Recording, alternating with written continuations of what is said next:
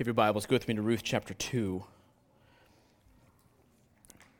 Ruth chapter 2, this will be the second week we've been in Ruth chapter 2. I'm not going to read all of Ruth chapter 2 this morning, but I want to kind of bring us into where we're at in the story at this point. We are now back in Judah. We're back in God's promised land, and Ruth and Naomi have now made the journey back.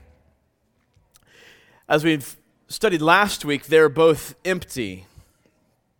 Empty in different ways, but both empty, particularly Naomi, of her own, as we talked about last week, her own self-sufficiency.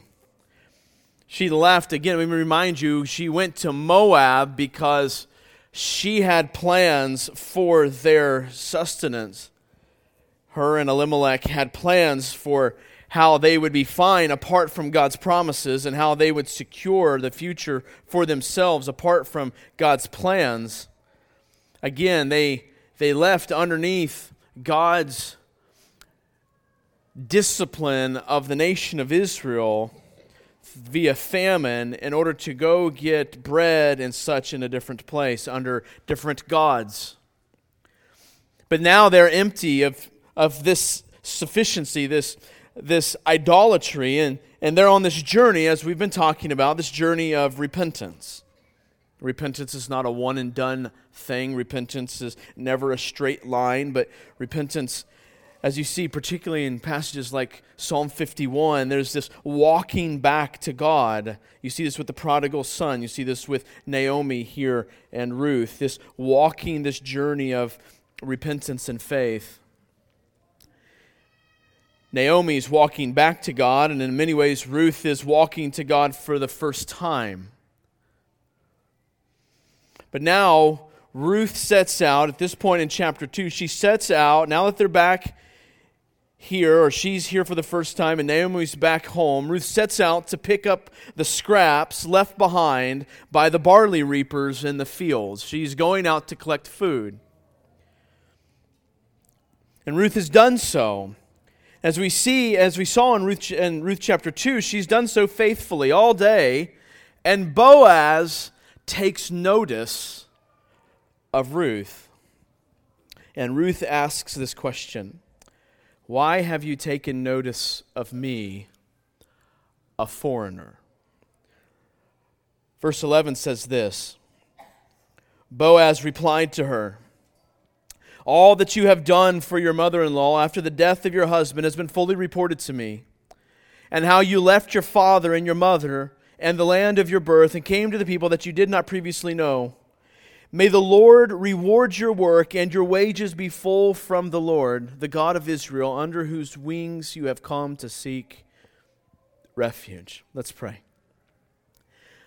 Father, please open your word to us this day. Father, crack the remaining hardness that's in our hearts and fill us with your presence and your glory. Father, open the word to us. It's in Jesus' name. Amen. Amen. So I'm going to be kind of all over chapter 2 today. That is our context, but pulling out some specific things, and we'll read those passages as we go, beginning with this one in 11 and 12. So Boaz comes onto the scene, and he notices some things about Ruth.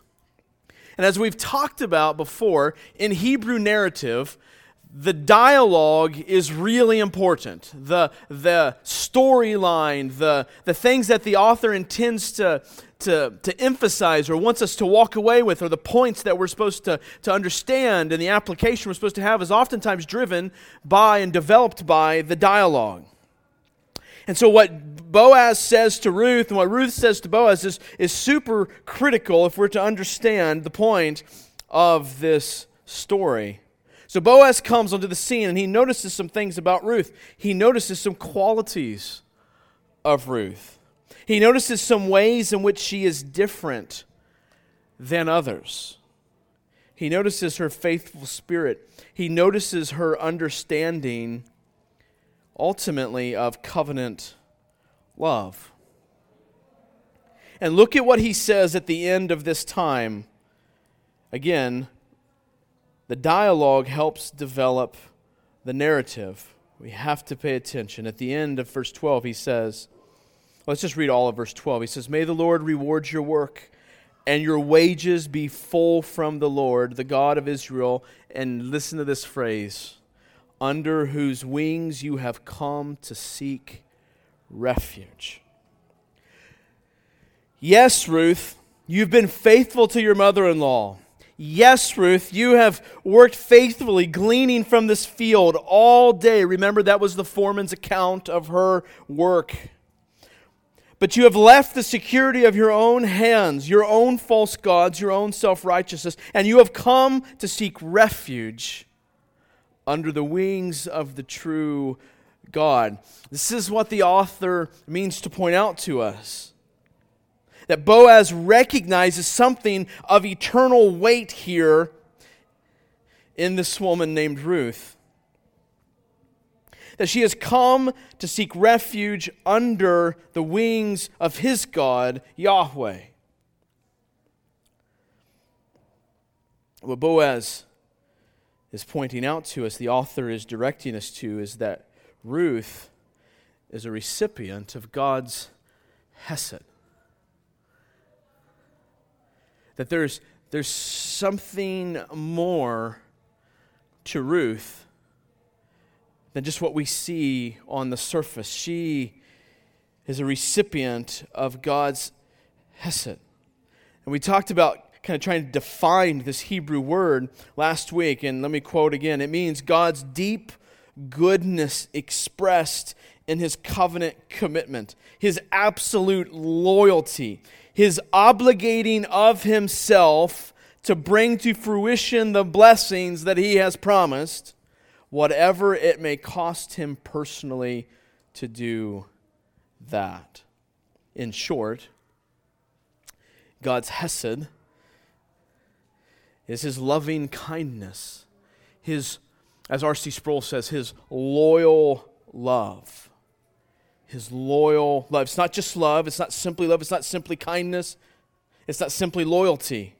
It's a both and, this loyal love. And Ruth has come under the loyal love of God. She's been brought into God's loyal love, and Boaz sees this. Right, you've done these things, these good things for your mother-in-law, and so on and so forth, and then he concludes with this kind of crescendo into this climax of under whose wings you have come to seek refuge. Now, the implication of verse 12 is that God will reward Ruth because she has sought refuge under His wings.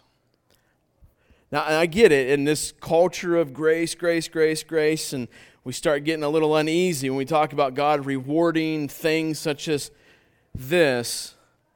But the clear implication of verse 12 is that God will reward Ruth because she has sought refuge under His wings. The question is, why should God show mercy to Ruth? Why would God show mercy to Ruth? This is not the only reason, but it's certainly because she has sought refuge under His wings.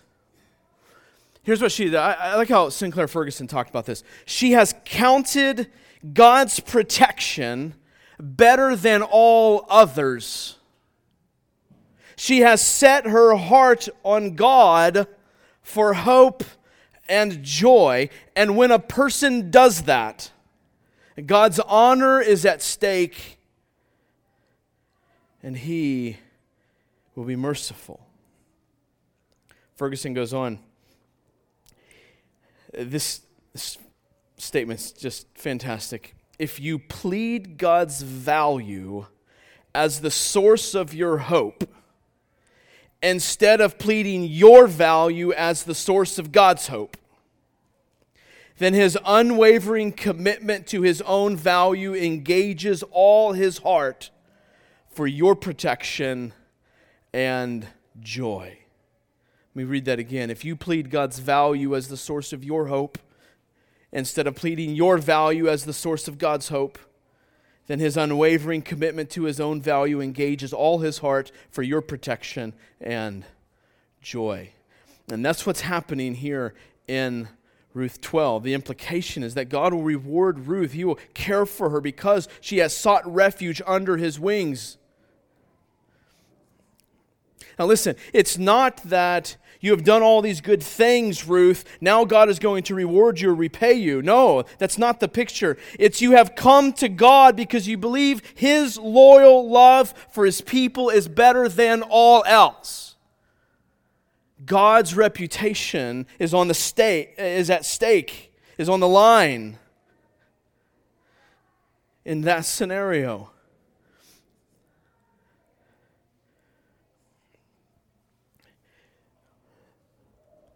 What things do you seek refuge under? This past week, what are the things that you have sought refuge under? I'll give you some examples. Maybe having control over your situation. Like things going the way you want them to go, or going perfectly for you. What things have you sought to seek refuge under? Maybe keeping people at an arm's distance so they don't know the real you.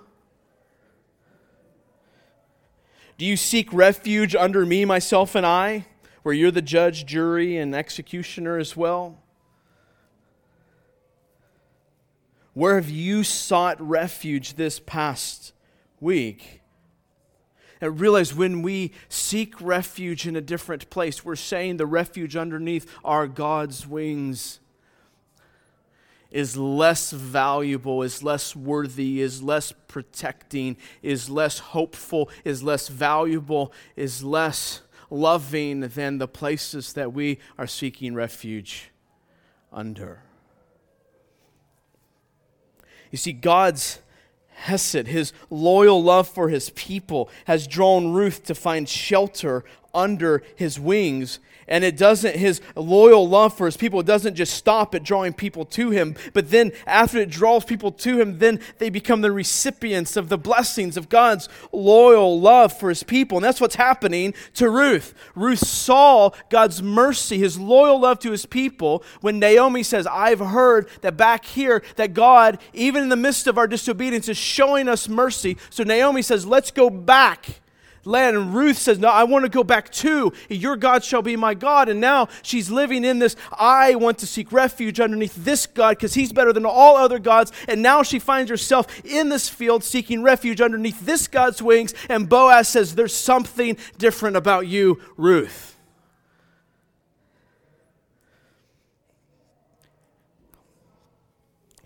When one sees and believes and experiences God's hesed, certain things become realities in your life, in this person's life. This is true of Ruth, and it's true of Boaz. God's loyal love in Ruth's life and in Boaz's life is bearing fruit. Something is different. God's blessing continues in these people's lives. The first thing I want you to see is that when God's hesed has captivated you, God's loyal love produces a meek and quiet spirit. We're going to look at multiple things that God's hesed produces in God's people. So another way you can look at this is going, okay, do I have these things? And where's the disconnect? And I want to, part of my argument, at least subversively here, is that it's because of a lack of understanding of God's hesed. Well, I'm not these things, so how do I become these things? Oh, God's hesed is how these things, at least in part, become realities in our lives. It's just things, you can't just produce a meek and quiet spirit. You can't just make this happen. Now let's talk about meek and quiet spirit. This is the mark. Particularly in this context, I think about this in Ruth. Ruth is a female. 1 Peter 3, 4-5 says, "But let your adorning be the hidden person of the heart with the imperishable beauty of a gentle and quiet spirit, which in God's sight is very precious. For this is how the holy women who hoped in God used to adorn themselves by submitting to their own husbands." We're not going to exposit that whole passage. I just want you to see that this idea of this gentle and quiet spirit, which in God's sight is very precious. I want to remind you, though, this idea of a meekness and a quietness is not limited to ladies. Our Lord and Savior was meek and quiet in spirit. So this is for all. So this is for all of us. But as we talk about this, this doesn't mean, this quiet, meek, and quiet spirit, this doesn't mean that every person, or if we're thinking in terms of ladies in this passage, doesn't mean that we all have the same personality. This doesn't mean that we all wear the same clothes or all have to keep our mouths shut and let our husbands speak for them. This is not what this passage is teaching. Some women are by nature extroverts and some are by nature introverted. These are all realities, and some of which are good ways that God has made us, and some of those are also things we need to grow in. But they all have these qualities in common, regardless of personality, regardless of introvertedness versus extrovertedness. Let me give a side thought here. We have to be very careful when we start using worldly terms to describe us humans, to the neglect of using biblical terms to describe ourselves. Okay? So that's where we can take human terms, like I'm an introvert or an extrovert, or these qualities, that's who I am, when the Bible has called us to things like gentleness, a quiet peacefulness, a steady spirit. These are all qualities that we're called to have in common, men and women alike. Now, this is in opposition to, or opposing, a harshness, a brashness, stirring controversy, grumbling, complaining, selfishness, a bend towards our ego. Meek and quiet spirits are not these things. If you watch Ruth walks through God's difficult plans for her life with peace and gentleness. Again, look at the characterization. Like Naomi, what's going on with Naomi? What's going on with Ruth? There's meant to be a bit of a juxtaposition here. Ruth walks through God's difficult plans, unlike Naomi, with peace and gentleness. See her meekness. Verse 10, "Then she fell on her face, bowing to the ground, and said to him, 'Why have I found favor in your eyes, that you should take notice of me, since I am a foreigner?'" Listen, she's poor and destitute. Right? Why is she out in the food? She isn't going to the grocery store. She's going to essentially beg for food. And she says, "Why have I found favor in your eyes that you should take notice of me, since I am a foreigner?" She walks through God's providence with peace and gentleness. She walks through trusting the covenant word of God. Let me give you more of a definition of meekness here. Quoting, submission to God's providence. Meekness is submission to God's providence, listening to God's voice, not least when His word cuts across our native desires and when His providence is cut across our natural longings. A submission to God's providence, listening to His voice. Meekness is saying, Lord, you have said it, you have done it, and since this is so, I will trust you.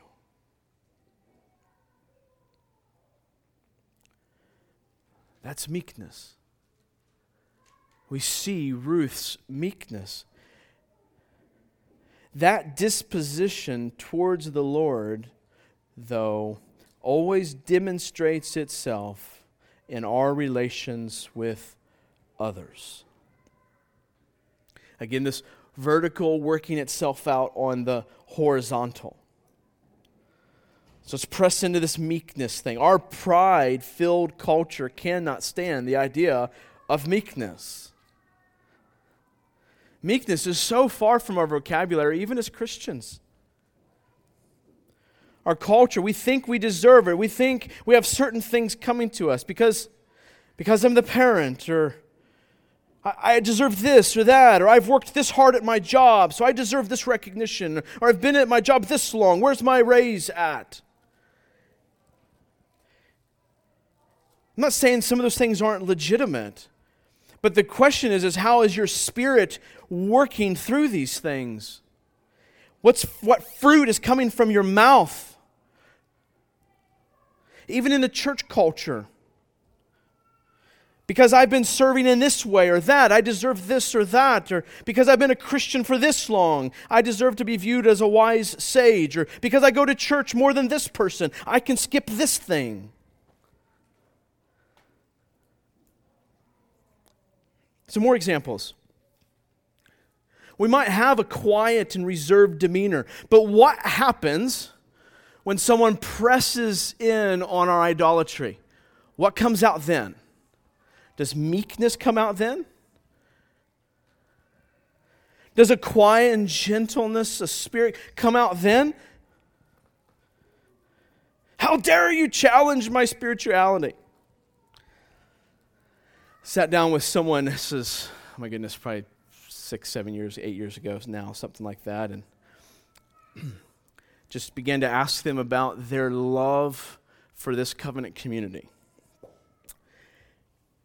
And literally, the person says to me, how dare you challenge my love for Jesus? Now, first of all, I guess in an ultimate sense, I was challenging this person's love for Jesus, but I was just at the surface level at this point, but two things are wrong with that. One, you didn't hear what I said, but two, how dare you challenge?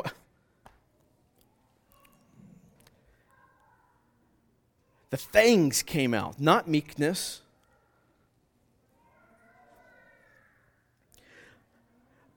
Another observation. A grumbling and complaining culture is in opposition to meekness. A grumbling and complaining culture. This is the fruit of a refusal to acknowledge the grace and favor of God. Have you ever thought about that? You have a grumbling and complaining spirit. Anybody here ever struggle with that? My hand's up. That is the fruit of my refusal to acknowledge the grace and favor of God in my life and the life of those around me. That is not meekness. Grumbling and complaining is the fruit of pride. It's a heart that says, because I'm awesome, I deserve this, and God's not giving it to me, so I'm going to grumble and complain. Grumbling and complaining is a heart not satisfied with Jesus and therefore wants something else that it cannot have. And God is good for withholding it from us. He's also good when He gives it to us so that we might explore the end of our idolatry and turn back to Him. But a meek spirit, that's what we see with Ruth, is profoundly grateful for every blessing the Lord extends to it, understanding it as grace and mercy.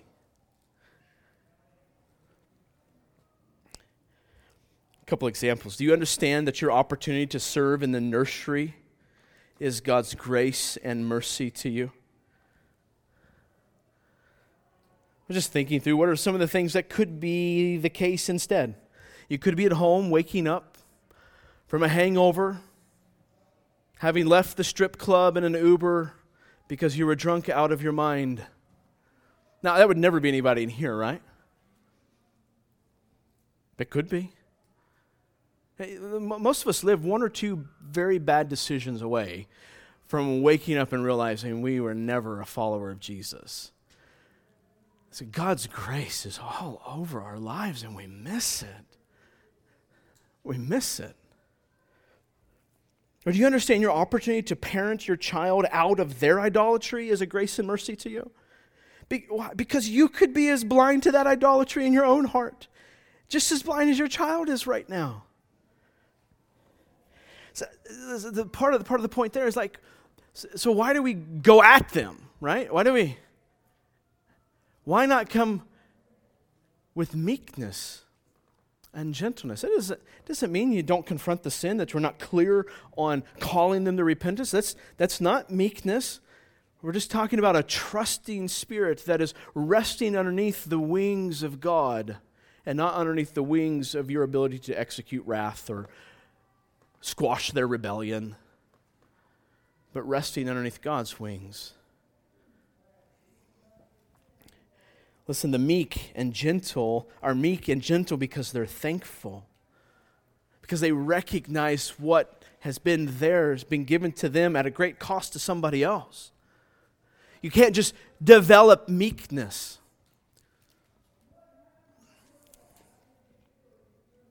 Listen, the meek and gentle are quick to see every ounce of God's kindness. Let me ask you this question. Are you characterized as a person who is quick to see every ounce of God's loyal love in your life? Do you go looking for it? In those dark moments, you've just received bad news. Or those dark moments where you're like, I cannot come out of my sinfulness right now. I'm struggling. I see it. I don't want to do it, but I'm having such a hard time. Like, in those dark moments, are you looking for evidences of God's loyal love for you?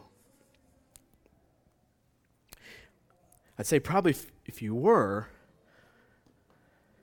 that trajectory would start working itself out. See, if you are, you'll be meek and gentle.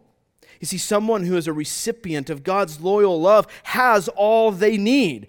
That's the point of being underneath God's wings, is that everything we need is there. So I can be gentle and trusting, meek, submissive. Someone who's a recipient of God's loyal love has all they need, and they have it knowing it's not because they deserve it. But when they have all that they need, they don't need more money. They don't need more peace. They don't need more rest. They don't need a different position at work. They don't need better health. They don't need their situation to change or go away. They can walk through these sometimes dark providences of God with meekness because God's loyal love to them is sufficient.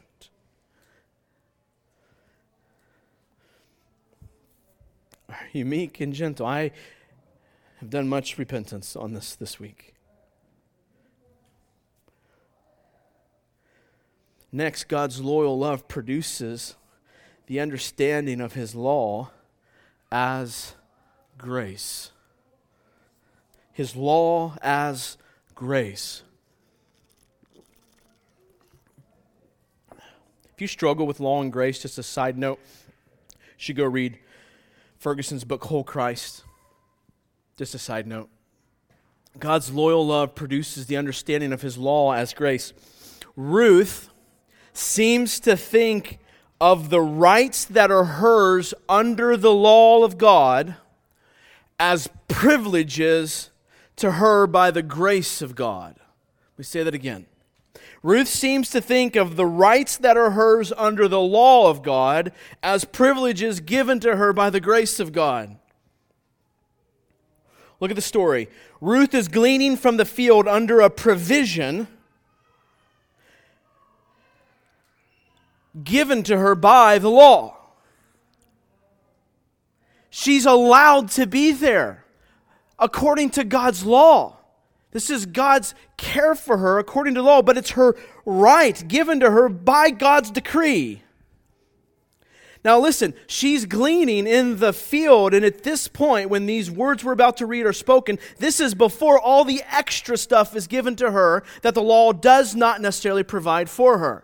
Things like the 30 pounds of extra to take back home.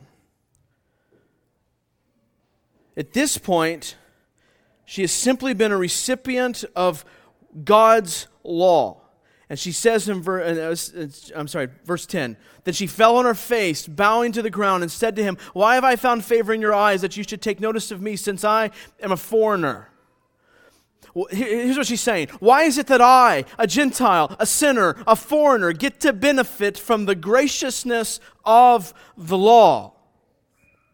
Look, even at this point, you say, okay, well, Boaz is showing her protection, is showing her, like, telling the people that they need to stay away from her so that she can do this. Listen, that would be expected of him as well. Why am I benefiting from the graciousness? I don't deserve this. Ruth sees the law as grace. She sees God's law as rooted in grace. She knows that she doesn't deserve the grace of the law.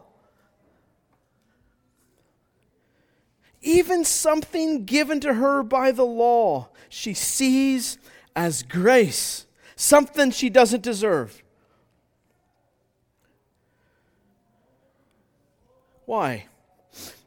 Because God's loyal love for Ruth is the same loyal love that wrote the law for Ruth. Listen, believers understand that God's law is gracious. Now, obviously, you get into Galatians, we go, when we understand the law rightly. Okay? Part of understanding the law rightly is seeing the law as gracious. You and I don't deserve anything from God other than the wrath due for our sin. And so someone who knows God's loyal love understands God's decrees, God's structures, God's plans, God's law as something much more glorious than His wrath for us, much more beneficial than His wrath for us. You might say, well, I deserve this from my wife. God's word says so. Or I deserve this from my kids. God's word says so. I deserve this from my church. God's word says so. Listen, Ruth knows that she does not deserve the grace of the law. And so when she receives it with humility. She receives it with thankfulness. She receives it with meekness. I quote, God has given us His law in His hesed. So He's given us His law in His loyal love to direct our lives that they may be wholesome and holy and well-pleasing to Him. For our glory and our good always. His law is good, should be seen as gracious for us when understood rightly. Now I get it. Most of you, if not all, grew up, and I would argue probably all, but grew up in legalistic cultures and churches. I get it. We were slammed up one against one wall and down the next wall because of legalism in the cultures we grew up in, whether it was your home or your parents or the church or your own heart's tendency towards legalism. And very quickly, legalism, like this way in which we can make ourselves ready for God or make our way to God based upon our own works. It's legalism and anything that fits into that. So we want to stay away from legalism. But many of us misunderstand legalism and misunderstand grace. Just because someone holds out standards and accountability doesn't make them legalistic.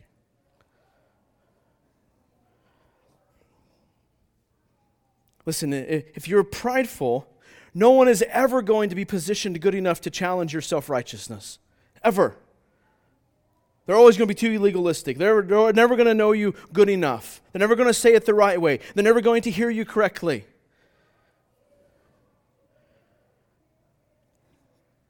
But just because someone holds out standards and accountability doesn't make them legalistic.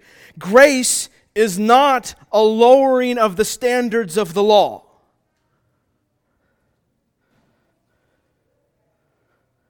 The response to legalism is not a substandard, a lazy Christian with poor commitments. Listen, grace actually leads us to go above and beyond the standards of the law.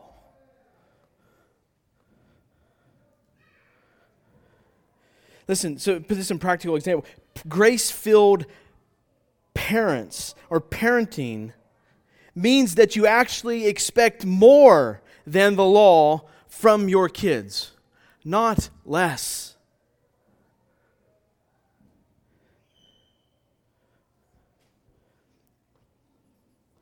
You see, when your heart has been captured by His loyal love, then you'll see the law as grace, as a good for you. You'll see the following law as an opportunity in many ways to love the Father in return for His love for you, not to get His love, but because He has given His love to you. What? A grace.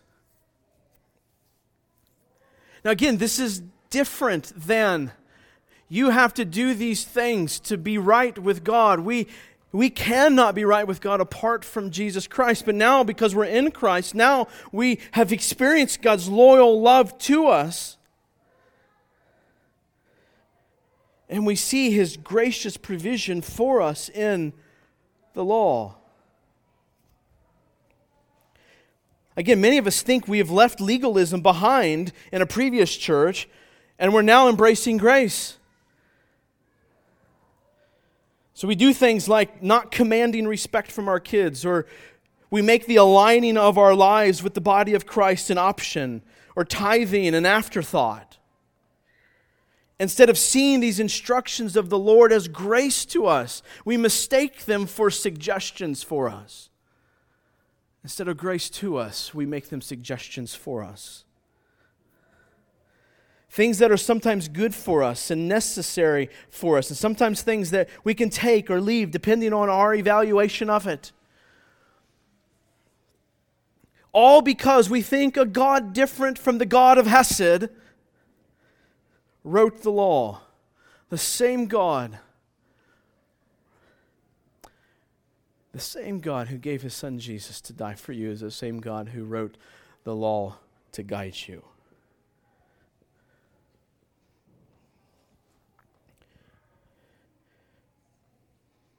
Instead of seeing these things as instructions of the Lord as grace to us, Ruth recognizes this graciousness to her.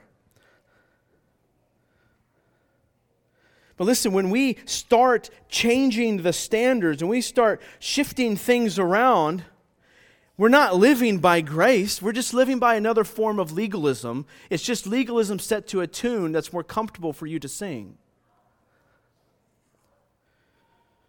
But Ruth sees God's graciousness in the law. Some of us can't figure out why life is so hard or so crazy. Maybe, caveat, maybe it's because our life is out of order. It's because we're living underneath God's discipline, because we won't listen to His laws, and then we do so claiming grace. We presume upon His graciousness. And God is good and kind to let us see the folly of such.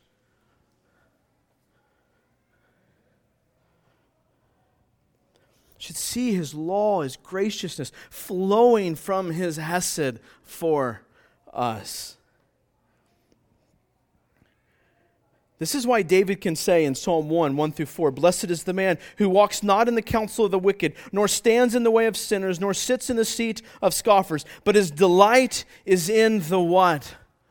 "The law of the Lord. And on his law he meditates day and night. He is like a tree planted by streams of water that yields its fruit in its season, and its leaf does not wither. In all that he does, he prospers."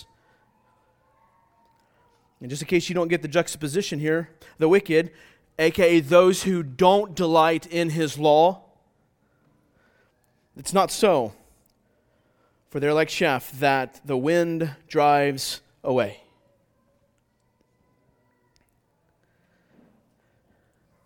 How can one's delight be in the law? When one believes that his law comes from his hesed, from his loyal love for his people. When one sees it as grace, then one will search its depths. When one sees it as grace, then one's life you'll seek to be rightly ordered according to it. Then one's emotions will be governed by it, interpreted at least by it.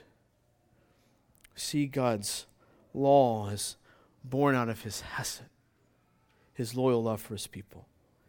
Next, God's loyal love produces holy living. I'm just going to keep pushing this thought a little further here.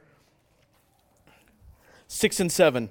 And the servant who was in charge of the reapers answered, "She is the young Moabite woman who came back with Naomi from the country of Moab. She said, 'Please let me glean and gather among the sheaves after the reapers.'" So she came, and she has continued from early morning until now, except for a short rest. Again, listen to the dialogue. This is drawing something out for us that's very important. The author wants us to see the character of Ruth. He wants us to see her faithfulness, her holiness. God's loyal love produces character that stands out in this broken world, and Boaz notices this. Even the foreman notices this in Ruth's life.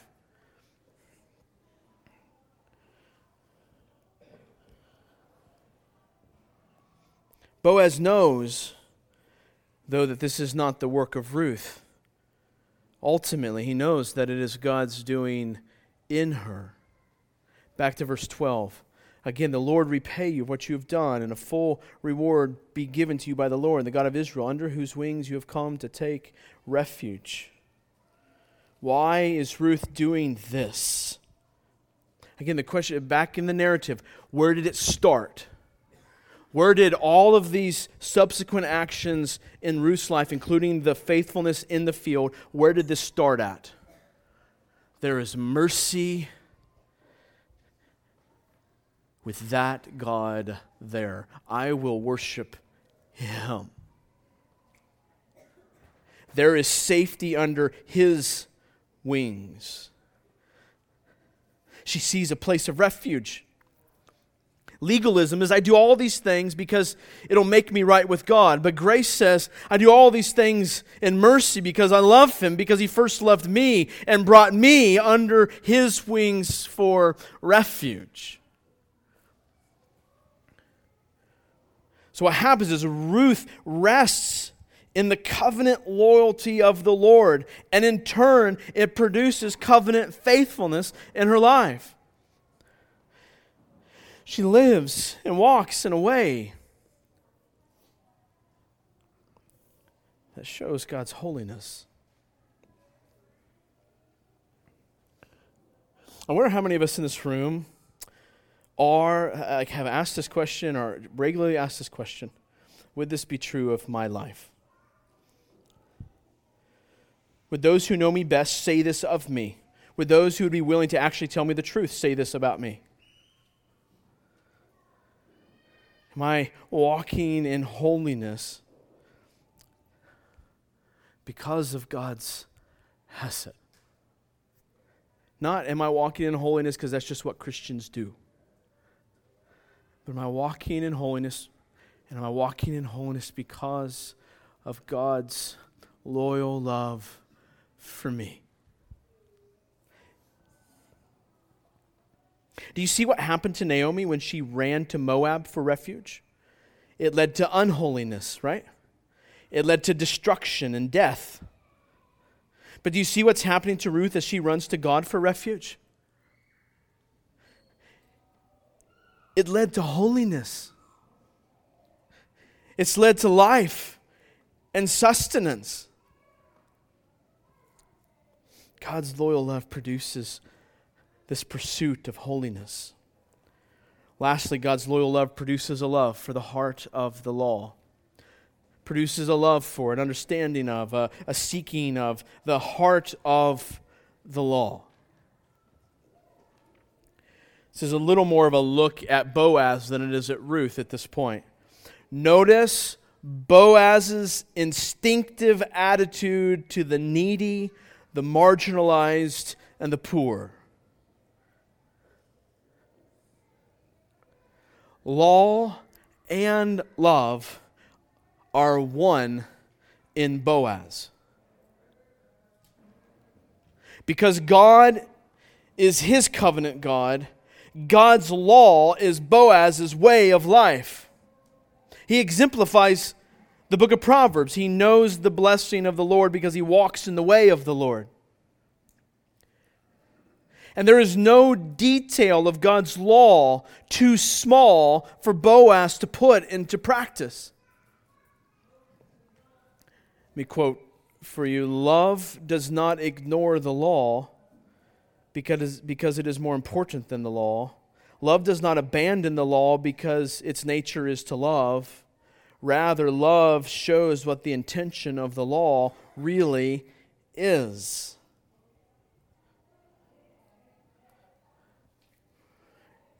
Love is the fulfillment of the law, not the rejection of it. They're not in opposition to each other, and that's where we have done with the law. Jesus, what are the love God and love neighbor? So therefore that means reject the rest of the law. That's what we've done. No, Jesus is saying these things are the fulfillments of the law. This is what it means this is the heart of the law, to love God, to love neighbor. They're not in opposition to each other. Boaz knows this. Boaz sees the heart of the law, and in this case, law's love commands that a portion of the harvest must be left for the poor and the needy, for the stranger and the oppressed. Boaz knows the law's loving commands, but notice how Boaz interprets this law. He doesn't interpret it by asking the question, how small of a margin can I get by with? How little financially can I give? How little do I need to be committed to God's family and its exercises to still be a part? How little do I need to do for my neighbor? How little do I need to read my Bible to be a faithful Christian? Instead, love shows the fullness of the grace of God in the law. In Boaz's hands, the law of God, let me quote, is an instrument to display the riches of the hesed of his Lord. Let me say that again. In Boaz's hands, the law of God is an instrument to display the riches of God's hesed. The riches. God's instructions are something to be used to display the riches of God's loyal love for us. Parents, think about that with your kids. What can we get by with? What can we... Use God's law as an instrument of love for them. It's not something to beat them over the head with. It's not something we do that with our coworkers, our classmates. It's an instrument to show God's love for them. Boaz literally heaps blessing on Ruth and Naomi. He takes the law. What was the law? Was to leave a margin so that it would be provision for those who are poor and oppressed and such. And he goes, that's the letter of the law? What's the heart of the law? Give them 30 pounds. Give them more. Send them home with so much they can't handle it. God's love, God's law for Boaz was not see how little you can get by with, but see how much you can give, because one day I'm going to give it all. And Ruth says, I met a man who walks in the law of the Lord. I met a man who has shown me how the law can be the chief delight of a child of God.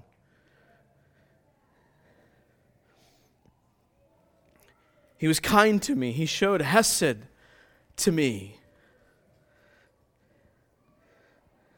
Now listen, someone humble like Ruth is going to see God's hesed, even if Boaz would have just done the bare minimum of the law, right? Because at the point where she recognizes God's favor is before all the extra stuff, before the heart of the law was exemplified and shown to her.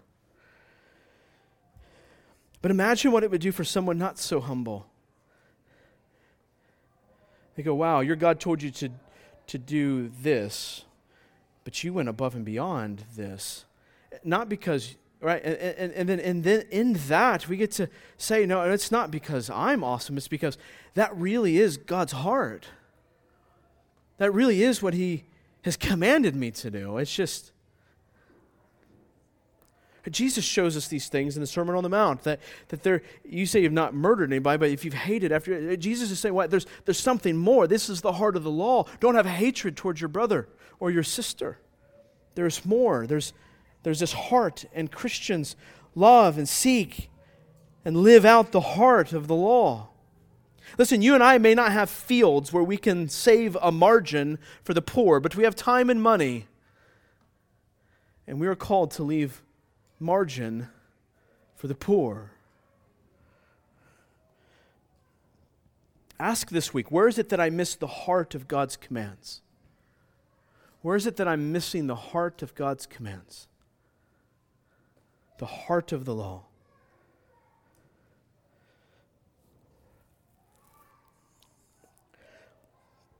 God says in Hebrews not to forsake the gathering together of believers, right? So there's a command of God.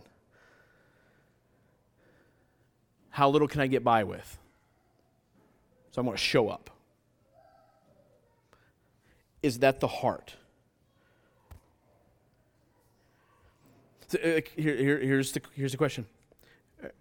Do you come with a readied mind? Or did you stay up too late last night? If not, you're missing the heart of the command. Like, if you look at the bigger context, the idea of not forsaking is that you're coming for the good of other people. So how am I coming for the good of those people? Not how am I coming to get.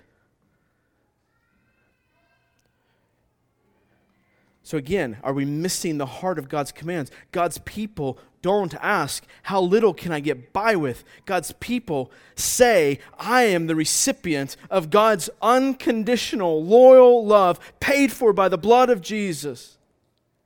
How much can I give? Now, here's part of the problem. You and I struggle to be convinced of God's loyal love, His hesed. I was talking with someone this past week, and although they didn't use these words, this was their struggle. I doubt that it's true. I'm doubting it right now, in this moment. We wonder about the extent of God's loyal love. Listen, the love we often receive around us is based and given to us and earned by us, oftentimes on our loyalty to other people's glories. Well, if you'll do this for me, I will love you. Or we see the wickedness of our own loves. We'll love someone else so long as they are committed to making me feel good right now.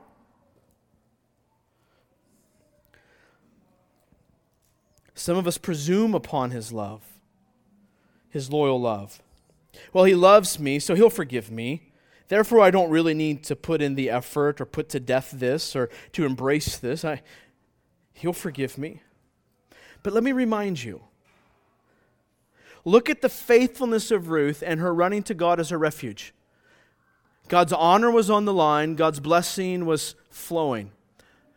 The problem with presuming upon God's hesed is that it misunderstands the appropriation of the benefits of God's hesed.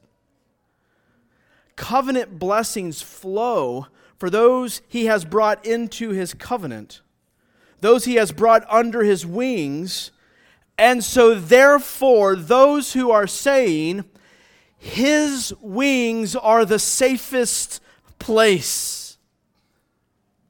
Hope in Him is more valuable than hope in any other God. Now follow me.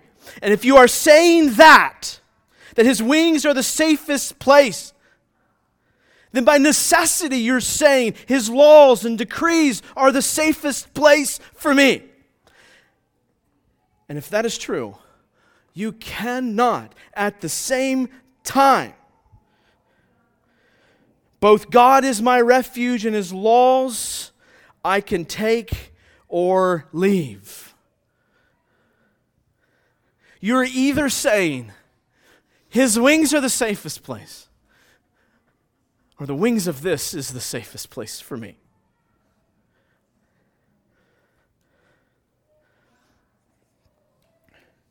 Ruth understood the safest place for her was under His wings, not the gods of her fashioning. So some of us presume upon His love. But some of us, listen to me, some of you wonder whether He truly loves us, whether He truly loves you. And so we wonder if what He has said is truly out of love for His people. So He's commanded us to live in sexual purity. Is that really out of love for us? He's commanded us to honor our parents. Is that really out of love for us? He's called us to not forsake gathering with the body. Is that really out of love for us? He's commanded us to leave margin in our lives to care for other people. Is that really out of love for us? He's commanded me to live not alone, but including other people, even in my thought life, to lead me to the cross. Is that really out of love for us? Does God really love me? Adam and Eve asked the same question. Does God really love us? I mean, He's withholding something good from us, Satan says. And if He loved us, why would He withhold this from us? And for many of us, the disconnect lies right there. God doesn't really have this loyal love for me, so why should I seek and delight in His laws and precepts? Let me remind you of a passage. 1 John 3:16. I know you all got John 3:16 committed to memory. You should commit to memory 1 John 3:16. By this we know love, that He laid down His life for us. How is it? Listen, this is where we just mess this whole thing up. Is here's God's laws and precepts. Go do this, go do this, go do this, go do this. And I think the picture the Scriptures paint for us is that apart from God's love for us, you and I can't. We can't do it. So where do we? What has to happen? We must see God's love for us on the cross. That God loved His people so much that He did not spare His only Son to bring us into covenant with Him. That He did not spare His only Son to bring us under His wing. And Jesus shows us in His faithful living, He shows us the grace of God's law and the heart of God's law. And that when He kept them all, He became the worthy sacrifice. And because it was acceptable to God, He raised Him 3 days later. Listen, you and I can know God's laws, but still fail. But the one who takes refuge under the wings of the cross is one who knows the loyal love of God, and one who in turn sees God's love for us in His commands and His precepts. You say, well, what do I do with this? Let me say simply this. Repent for trusting in the wings of another God, and meditate on God's loyal love displayed at the cross until it melts your heart to meekness, until you can't help but see God's law and His hesed for you and for me. That's why Paul said, I come to preach you nothing but the cross, the Christ and Christ crucified.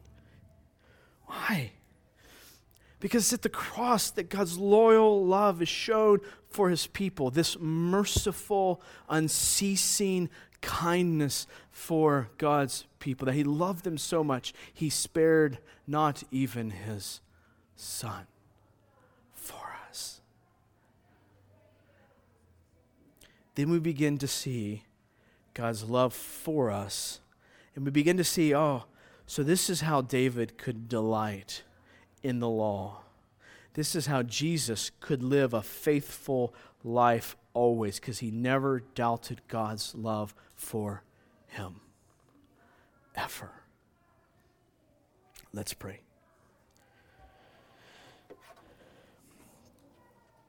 Dear Heavenly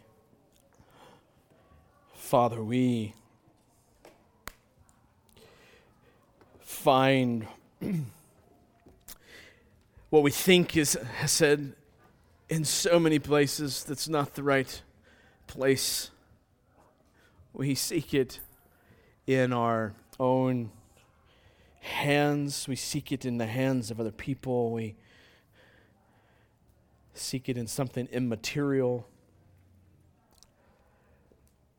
something that's fashioned with our hands. Father, we seek it in so many places, all the while not recognizing and realizing what we're saying. We're saying that the gods in Moab are better than the God of Israel, than the God of the redeemed, paid for by Jesus. Father, may we, by your grace, forsake the wings of all these other things, the places each day that we grasp for hope and grasp for to get us out of despair or whatever the case is. And let us say that there is no place to be but under the wings of our God,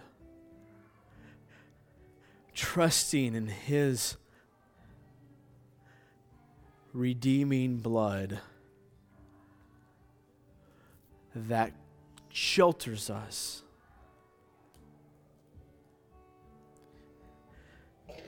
that paid the price for us, that we might be called your children. Father, give us the grace to, Father, give us the eyes to see your love for your people on the cross. That someone would lay down his life for us. But not just anyone,